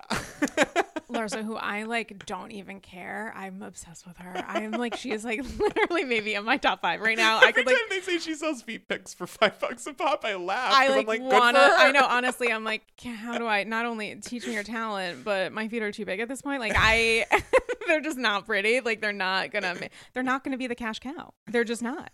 But with the Larsa stuff, I watched the most recent episode a couple times, and I watched the end of it several times, and I just like can't stop thinking about Nene and Phaedra and how Phaedra joined the show and was like, we know each other. Like it's giving like Mariah and J.Lo, like we know each other, and the other person being like, you know me. I quite literally don't know you. Like, you know me. Maybe we walk by each other in the halls, even though I was like 3 grades above you, so I don't remember you. You know, like hopscotching your way down and me being like, hey, underclassmen or whatever. Like also, this is a grayer. Some people feel they really know everyone they went to high school with. I don't remember most of the faces or names. I'm bad at faces and names. It's not personal. I'm so bad with names. It's been a long time. It's terrible. And it's I think awful. Both of those are valid perspectives to have on the people you went to high school with. And I think this is another example of like, I don't know, sometimes I know people through friends and I met them at a bar for 2 seconds and I see them on social retweeted or whatever. And I'm like, I kind of know who that is, but I don't know. I don't want them in my home. What are you talking about? Well, it's the difference between I know you and I know of you. Yes. She's saying, I know, I don't know you. And Larsa's saying, how dare you not know who I am as I exist. To my home, invite me to lunch first. Let's get to know each other. If you're interested in me, be interested in me. But if not, I don't know. I don't want you in my home as the first way I'm like, so what do you do for a living? What are your kids' names? I honestly sort of disagree. In terms of like, it's the Housewives universe. We're supposed to pretend that this is like a friend circle group of friends. How many times have we seen a housewife join the show and then 2 hours later is like hopping a flight to Vegas with these women? Like ideally, you're going to drinks first, but like that's not the world we're living in. We're living in the world of like, I'm being introduced to the friend circle because I'm friend with somebody else, and we're going to get to know each other by fighting in about 8 episodes. I think Larsa goes out to drink for a few social engagements as part of her job regularly every week, and I think I would get get it if I was Dr. Nicole and they were like, make a guest list, and other people have texted me to try to reach out, or I've met them or whatever. And producers are like, yeah, Larsa hasn't found the time to do a scene with you. And then they're asking you to do the invite. I'd be like, no. I don't think it's that. I think it's Larsa receiving it as like, well, I mean, I guess that's a different part of the conversation, but Larsa receiving it as like, I was on the show. Like when she's like, I've known these people for 10 years. Yeah. She's saying I was on the she's first like, season. what, did you never see the show? And it's the way that they are trying to use like her relationship with Scotty as an insult. And it's like, okay, like you can do that, but why? Like, why is it bad that she kept the name of the guy she was married to for 23 years? It's her name. Like the way that they're trying to relationship insult, popularity shame her, I was like not into. The show did position that she's as famous as Kim Kardashian in the respect of Miami, where it's like we just know things about her. She's talked about, like she's very, very, very famous. And then they want to laugh at her because they're like, my husband was a famous basketball player. It's like, well, that is how she got famous. Do you want her to lie about that? Like she was a real Not housewife. Everybody goes to medical school. No, not everybody is like smart enough, and not everybody wants to. Not everybody in the world wants to be a doctor. 100%. But I do think I understand Nicole's frustrations from where she's coming from to where she is. I think it's a big sea change for her. And I this is another situation where I don't think anyone's wrong. I like both parties. Yeah, 100%. I don't need to pit them against each other. If anything, I'm excited to see this play out for a couple more episodes, and then I want them to be best friends. I don't know that it's going to happen, but I don't care because I'm like so fucking into Miami, and it is obsessed. I Alexia could do anything, and I would watch. I can't even get into Alexia. I will cry. Like I am so connected to Alexia. She is 100% in my top 5. Like the way that she talks about the challenges with Frankie, and that fucking organization that seems like run by angels. Wow, literal angels. Wow. I just incredible. Even the kind of language they were using and stuff, I was like, this is also thoughtful. It's also empathetic. What did she say? So that shadow. That the person helping her son is a shadow. Or just that she wants when she said that, I was like, independence that's for so him. incredible. She's like, when I'm not here, I want him to stand on his own. And that's a great thing to say about your child, and in front of a group of caring, empathetic people, to say like, I want this for you and we're going to get it. Well, that's not awesome. It is awesome, but it's also not necessarily about that person living independently, which of course it is. It's also about the reality of like, when I'm gone, who is going to love my son as much as I am? Which is so scary and something facing every family in the world, including my own. You want him to love himself as much as like you love him. Right, but it's also but for someone who cannot necessarily live independently, it's like quite literally what is going to happen to my child if it is a child or relative family member with special needs. Like what is going to happen? It is in many ways like fear based, which is not in any way a colorization meant to be critical. It's just like the reality of what my family has experienced. You should have fear. Right. That's a normal reaction. It is a normal reaction. And the way that she has been able to channel that through giving her son the opportunity. I just mean she presents him with love. Oh my God, 100%. And it's not an anxiety of like, you need to do this. Why can't you do this? I want you to be this way. She's incredible. She says to him, I want you to be independent, and that'll be awesome. Won't it be so great when you feel like you can do some of this stuff like that you want to do? She's such a good parent. That to me, the way that it's worded and presented is so affirming and so like, and it makes her so complicated to me because there's other areas that I don't always agree with her, but I do want to hear her take. Yeah. Do you know what I mean? And she also has that like trigger friendly temper, which I'm extremely into because I'm like thoughtful, empathetic person. She lashes out like a motherfucker, and then Marisol's like, just there. I hate you. Marisol's just there like eating popcorn, like watching it all go down, laughing and like doubling down. She's similar to Larsa with Larsa's snap to like, you're fake. I was like, do you really think that, or is this just the right thing to say because you're mad? No, I'm like, I don't think she's fake. I think she's a little too real. Honestly, maybe there's some Dr. Nicole edges she should soften. You know? Oh God, I love that shows. When they did when they had their little sit down at the end where they were talking about that like invitation. Yes. And, like, where they're all talking to each other and like Alexia speaking Spanish, which I was like, I'm always extremely into. I love Marisol slipping into Spanish to me. It is. I'm like, you're so fucking cool. They're so fucking cool. They are. She wanted to hang out with her dad or whatever. I was like, yeah, of course she does. They are so fucking cool. Matt Rogers has come on AG and talked about Melissa Gorga's big sister energy, but there's also like a cool cousin. Yes. And the women on Miami, it gives such cool cousin energy. Do. Dr. Nicole does. Of like, my cousin's a fucking doctor. Well, I mean, Larsa does. Larsa, 1,000% She swims into a room. Honestly, guess what I did? Even like Guerdy doesn't give cool cousin, but she gives fun cousin. Yeah. And that can be cool. cool. Or your cool cousins like friend that's always around and is really nice. Do you know what I mean? Yeah, and I 100%. love that girl who's Yeah. like, you know what your cousin did at the party last night? 100%. So embarrassing. Like the best. And she's also a An great ally. She's an ally. She's a great reactor. And honestly, I would have reacted to that fucking mirror present exactly the way she did, which is like she thinks she's like connecting these two people at war. Like, oh my God, it's so great. Like, look, she brought you a mirror. I didn't get a mirror. Let's read it together. Let's celebrate it. Oh, she's giving it to you to like, so you can reflect this like positive energy on herself. And then you see her processing it out loud of like, oh, this is not great. Like, and her being like, what's also, happening? this mirror thing, I love the idea that it was like, you know what? I'm going to send her a note. I don't even want to talk to her. I'm going to send her a note. It was beautifully wrapped. You know what? I'm going to make that note I'm going to make mirror. it a little poem. You know what would take the drama up for TV instead of a piece of paper? And then we're at this thing that I was like, why did you go to... If anything, to tell your enemy that you went to that much trouble to think about them is not a flex.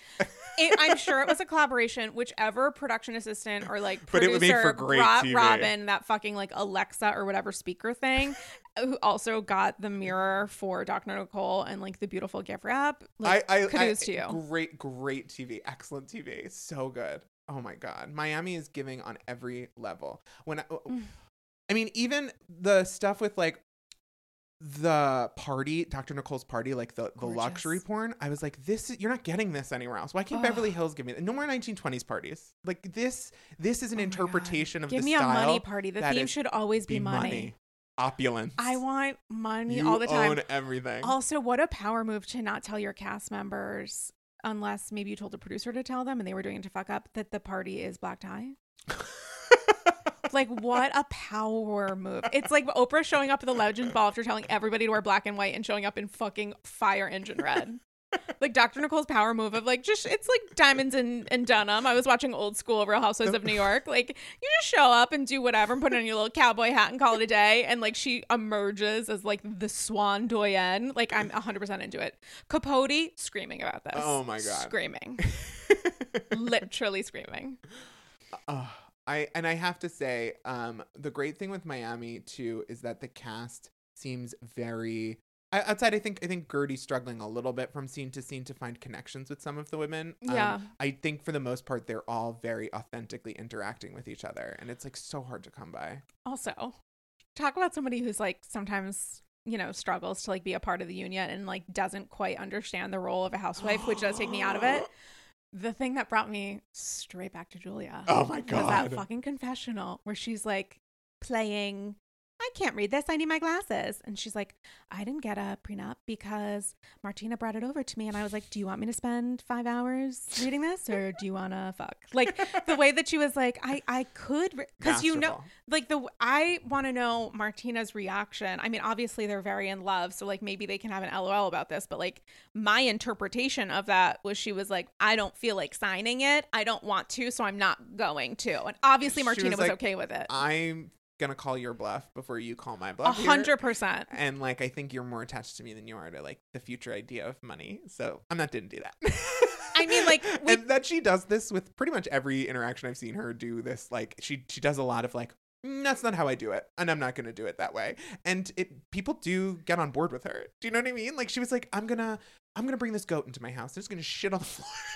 And if I was at her party, I would just be like, let's pause the conversation and take care of the goat. See, that stuff I just kind of get a little annoyed by because I'm like, we get it. Like you love animals. You don't constantly have to remind us of that. I don't know how much of that is real versus reality TV. What is it about mothering that like she can't cook when her kids aren't home? Like that. Well, no, that like to me is real. The goat stuff, I'm like, you're doing this as an LOL, but like we already understand that that's happening. You don't need to do it anymore. Yeah, but she's the laying family it on. stuff. I think the animal way is a way to reinforce the same issue, the same image, and the same like character that she believes herself to be. I think that's like kooky farmer, but when we talk about the kid stuff, that to me is like very real. Think farming and motherhood for her seem very intertwined. It's like her world. Absolutely, you could be right, but I'm talking about bringing a goat to a party. Oh yeah, totally. She's not doing that because she wants to parent no. But the goat when at I that see time. the goat, I'm always just like, what do we have to prove here? Like, does the goat need to be proving the point for you? Like, let's let the goat outside. Let's let the goat play. Yeah, I think that's like for me. I'm like separating that when it comes to the filming of it all. I'm thinking of like you're bringing a goat in a diaper to a filmed event or like a puppy date or something. Like I get that I think of it in terms of like she's trying to be like light and funny. And she's done it so many times and I'm like over the goat. Yeah. Yeah, I guess it's when anyone has a shtick. But the adoption thing. Yeah. That is it's not the path I was going to suggest she go down. No. Because we're now not even going close to working through the stuff that I thought like, we would be working through. Let's get involved with the queer youth of the Florida area. Like we want to do stuff with kids and the queer culture. Like there's a huge need. The adoption world is really complicated. And I hats off to anyone who can give someone an amazing life that they wouldn't have had. Let's say that. And I think it's a weird way to talk about queer issues because I'm like, I get it. And as a queer person who wants to have kids, I get it. And there's times to talk about it. But especially about queer issues with kids in Florida right now, I'm like, I just think the best journey for you would be to reconnect with kids that way. And then if you still feel this way in a little while, when your daughters have some independence and maybe like they're looped into your life in a slightly different capacity, you might feel differently. And I think she's making a really big choice off of some pain right now, and I don't know that that's always the best way to make a decision. Completely and I think agree. you can heal that pain and fulfill a lot of that healing in other ways that I think are really about getting involved with people and socializing in your community and definitely the Miami franchise discussing a little bit of this current state of Florida. I don't want a lot of it, but I do think where it fits in, where it's a personal connection, like Julia's like, as a queer person, this is how I feel about the state. Let's definitely do some scenes on that. I don't want to hear the women disagreeing or arguing about these topics. I don't think that's productive. But I think they wouldn't be arguing. No, totally. I just mean like I think a lot of the shows have tried to have these discussions in the Housewives format rather than have the Housewives format and then these discussions as part of the personal life that we see and the color and their personality. I think that's more effective. And I think Miami's treading into these waters with this storyline, and I like it. I love the whole show. I don't know what they're doing over there. Something in that Orlando water. Orlando. Rude. Miami. Jesus Christ. Totally, but I was joking about the fact that whenever you go to Orlando and you're in Disney World, everything about it is amazing until you turn on the water and then you're like, oh, I'm in Florida. Is water in Florida not delicious? It has a sulfury smell to it. Oh, I never thought about that. Bit of a fart and like a kind of a sweetness to the taste that I don't think water should have. So but I'm spoiled with New York City water. Yeah, we keep. And I'm sure it's all perfectly drinkable. It's like, but yeah. I don't know about water. It's above my pay grade, to be honest. I go to Starbucks and hope they filtered it. It's like I always get extra ice. Yeah, there's so much about Miami that just gives a lot of light. And it's like I actually don't even know what to say about our conversation about Salt Lake. I feel so confused about it. I think that I don't even know what we were trying to say. Yes. And I think especially with the Jen interview stuff, I think I worked through it in real time, but I think that we're engaging with these and trying to take seriously what they did and like what this means to the audience is the point. Do you know what I mean? I don't need to come to the like I'm correct. I want us to totally get wrong. to the I also answer. don't remember what we said. Oh, I don't either. There was some stuff about the violent stuff where I was like, ooh, we're treading in water that I don't know about how I feel about that. But that's okay. We can talk about complicated stuff. Yeah. And also like this is the thing of like people get really upset when they like disagree with an opinion of a certain housewife of like this person is so and so. Can you imagine if I was like, and about Jen? No, but like it's, there's the ability I think to sit in the discomfort of including of Andy's Girls, which is a stream of consciousness conversation for a reason, which means we go down different paths and different avenues. You don't know where you're going.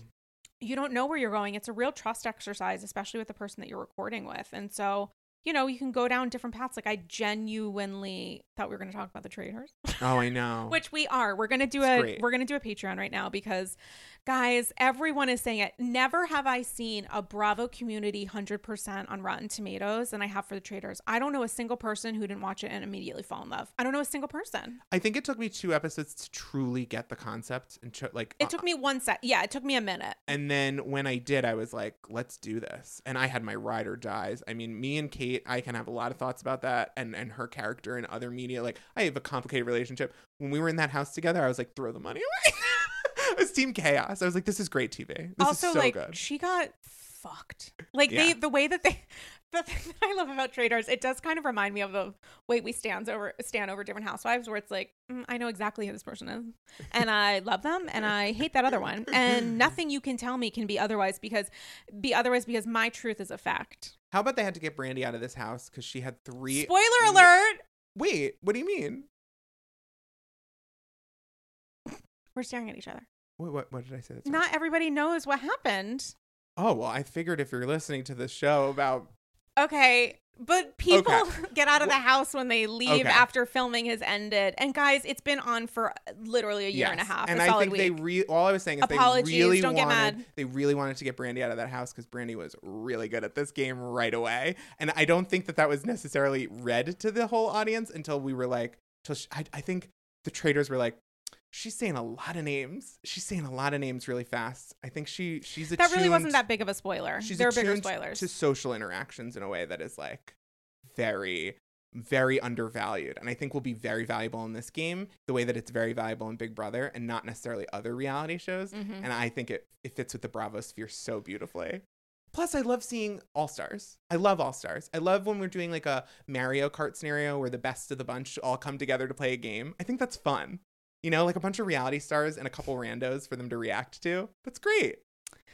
I totally agree. And I also think like we will be talking about this on Patreon, so we're going to wrap in 2 seconds. But the casting of it gave me real side eye when I was like, these people? Like I was not into it, didn't know enough about Big Brother, was like I'm not a Survivor person. Sorry. I know it's a great show. I'm a Survivor person. I can't do it. Yeah. But I didn't know all of the Survivor body contestants. horror is too much for me. Yeah, I didn't know Stephanie, who's a Survivor person. Rachel looked familiar from Big Brother. The other person from Big Brother I absolutely didn't recognize. I didn't know. Suri, I definitely immediately did know. liked. But yeah. immediately liked. But the thing is, like, the show is so fucking good. It was so good. Perfectly cast. Alan Cumming, come on. Alan Cumming should host everything. Everything. And Alan Cumming should host Andy's Girls. America's Next Drag Superstar in Scotland doesn't do drag. I love Alan Cumming. Wait, say that again? He's America's Next Drag Superstar. Sorry, someone's sending me a filming thing. I don't understand. It's supposed to be a joke, but I don't understand it. Sorry. Yeah, no, I love him. New phone. I'm literally a labradoodle. New phone, new life. I'm a labradoodle for this fucking phone. But you know what I am also a very excited little puppy about so much, including a certain 90-minute, maybe that's not the pitch that I should be making, but it's like very thorough, very well investigated. Thank you. Incredibly fun considering the topic, which is like also interesting and like engaging video that you posted on your YouTube page. I'm a YouTuber now. You're a YouTuber now. I can't wait to cancel you. It's gonna be so fun. On your YouTube page where you are in drag talking some really fabulous topics. Can you tell the AGs? Yes. So this first video is a little bit longer than there will be in the future, but I do think it's worthwhile, and there's a lot of reasons it needed to be as long as it is. But you can walk and talk. If you walk with your podcast, what I've been doing is like forget it. Well, and also like you can put it in your pocket and just listen to it as an audio. Mm-hmm. I do that all the time. Yeah, I do that all the time. Or I leave it on somewhere where I'm around the house doing something else, and then when I need to look, I just like go back over. 100%. Anyway, I did this video that's 90 minutes long, but it wasn't originally. It was trying to make a 20-minute video, but it was about how the drag community as a whole, and very much drag reality shows. If you watch Drag Race or Dragula or any of these shows, what was that? Dragula. Is that like Dracula? It is. I don't watch Drag Race. Dragula is not a spin-off show, but a very similar show from a very similar group of creatives that is, instead of Drag Race, it's like spooky alt drag, like scary. It is Dracula. Yeah. Like it's like spooky Halloween themed. Yes. And what is it? It's called Dragula. And it's a TV show? Yes. It's on Shudder, which is an Amazon streaming service for horror movies.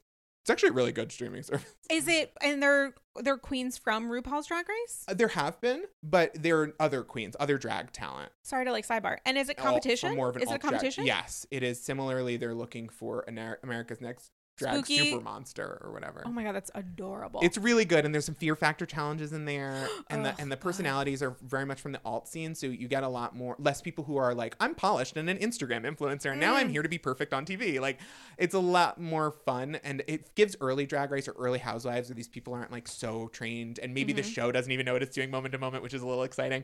In any event, all of these shows and the drag community of performers desperately need labor reform. They desperately need a union or a guild, and no one's going to do it for us. We're not a popular group of performers. And I believe we can ourselves organize in a way that would be very basic, very easy, and could benefit everyone. It's not like there's a specific issue that I think like, oh, you know, we would be able to tackle this at the expense of this. I think of all the really bad issues, and this is why the video got so long. Every time I found a new issue, there was a pretty easy solution that required us organizing and saying like, hey, we're gonna, as general practice, drag performers expect a security guard because of the amount of violent threats, and this is, I've heard from local girls in almost every state, like this is very much a real. I when I was researching this, I was trying to call up a lot of drag performers to see like, do you really like, is that your top priority, or do you just want to make more money and then you'll deal with the safety issues or whatever?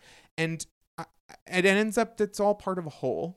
It's all one thing, you know, like these people that we're negotiating with, venue owners, reality shows, management, all of these different places, even local, like, you know, gigs are, they know that they have all the power, and that we're not only in a press class, we're lucky to be able to perform with them. We're lucky for the chance at an audience that might be receptive to what we're doing.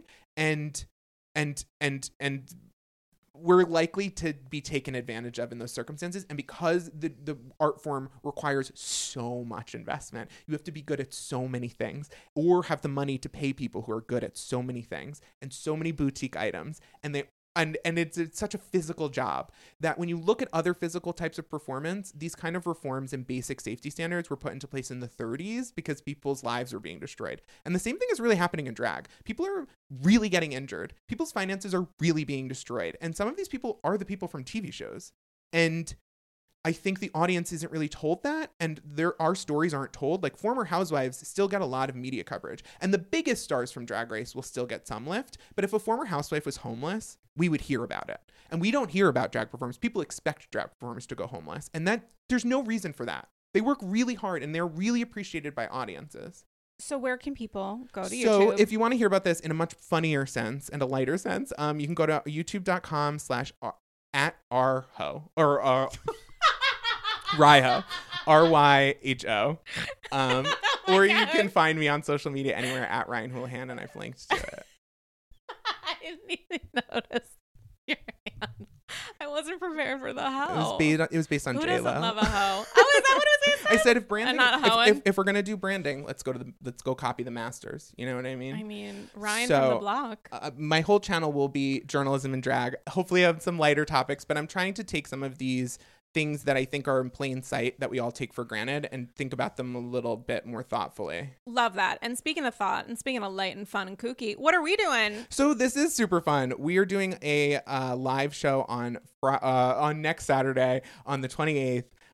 We're doing a live celebration of the time that we lived in that was called HBO Max. The greatest streaming service that ever existed. We all lived in a golden age of great TV at an affordable price. And I love The Sopranos, and I love White Lotus, and I love Sex and the City. I loved almost every Max original except Velma. I really engaged with the brand, and now they're killing it. So I want to have storytellers and drag and music to celebrate the life and times of HBO Max. I mean, talk about a niche. So come to Green Room 42 if you love streaming television, and let's geek out about dramedies. And you and I are going to do like a little chat about the Chris Wallace Andy interview because it aired on both HBO Max and CNN. Yes, we're going to talk about it. We're going to have our own Frost Nixon about our Frost Nixon. You know that I really truly think the name of this episode has to be one of the names that I had in my head in anticipation of the sit down that is not to be, which is Frost Nixon, Shaw Cohen. Even though it's not in that order, I don't care. It makes me laugh when I think about it. I just love it so much. So where can people get tickets? So you can get tickets on the website for Green Room 42. And your social and my social, if you hit up at Ryan Houlihan, there are links to the show. And I'm really, really, really excited for this. My drag is I've worked pretty hard on this, so I think it'll be worth seeing. Oh my God. And I'm going to show up, honestly, guys, probably in sweats. So like put all your focus and attention, Ryan's like, Because I'm going to do the most to probably do the least. Yeah. Which is just the vibe, the 2023 vibe. Green Room 42 is not Very in chill. Times Square, but it is as accessible as Times Square, being adjacent. So come on down. It's going to be a lot of fun. Or up, Or up. depending on where you are. Yeah, We or are- over. Yeah. Or under, whatever. Or down, you Right. know, you're a billionaire living in the sky. Come on down. Tip All your right, waiter. Guys, speaking of tips, come on over to the Andy's Girls Patreon. We're about to talk about the traders, and also there is an idea that I had that I told Ryan, and it involves Lisa Rinna, and it involves that recent interview with Interview. So we're going to try it out, and I might cancel it 2 seconds in, but we're going to try it out over on the AG Patreon. Experimental theater taking place. So head on over to there now. Number one way to support the pod. You get exclusive bonus episodes like the one that we're about to have and so much more. Patreon.com/Andy's Girls. Follow me on Instagram at Dame Galley. Shout out to Instagram for giving me that fucking blue check, which explains my tagline. I absolutely didn't acknowledge in any way. So now that I'm a verified account, I'm going to be all the more chaotic on Instagram. Powerful. How You can't be denied. powerful. You know, I don't know for the name of this episode. I keep on calling it the Genterview also, which I think is really fun. So, spoiler alert, you guys already know the name of the episode, but we're going to be workshopping some stuff, I think. What a day, what a convo, what a moment, what a time. No one else could have had that conversation. Maybe no one else should have. Here we are. It's so powerful. Oh my God. What a time. I'm so glad that you came to the Cloffice. I'm so glad you got a blue check. I'm so glad that my melatonin stopped kicking in, so now I can have my Cloffice back from that fucking stranger. I'm so glad we have Lisa Barlow. I'm so glad that we have Lisa Barlow in this world, leading us along the way. Have you tried Vita Tequila? I have. Okay. I like tequila and I liked it, but I'm not a good judge because I like tequila. So, you know. Yeah. Okay, we're just gonna stare at each other and think about that. On that note, guys, hope you're all doing okay, and we will chat with you soon. See you on Patreon. Goodbye.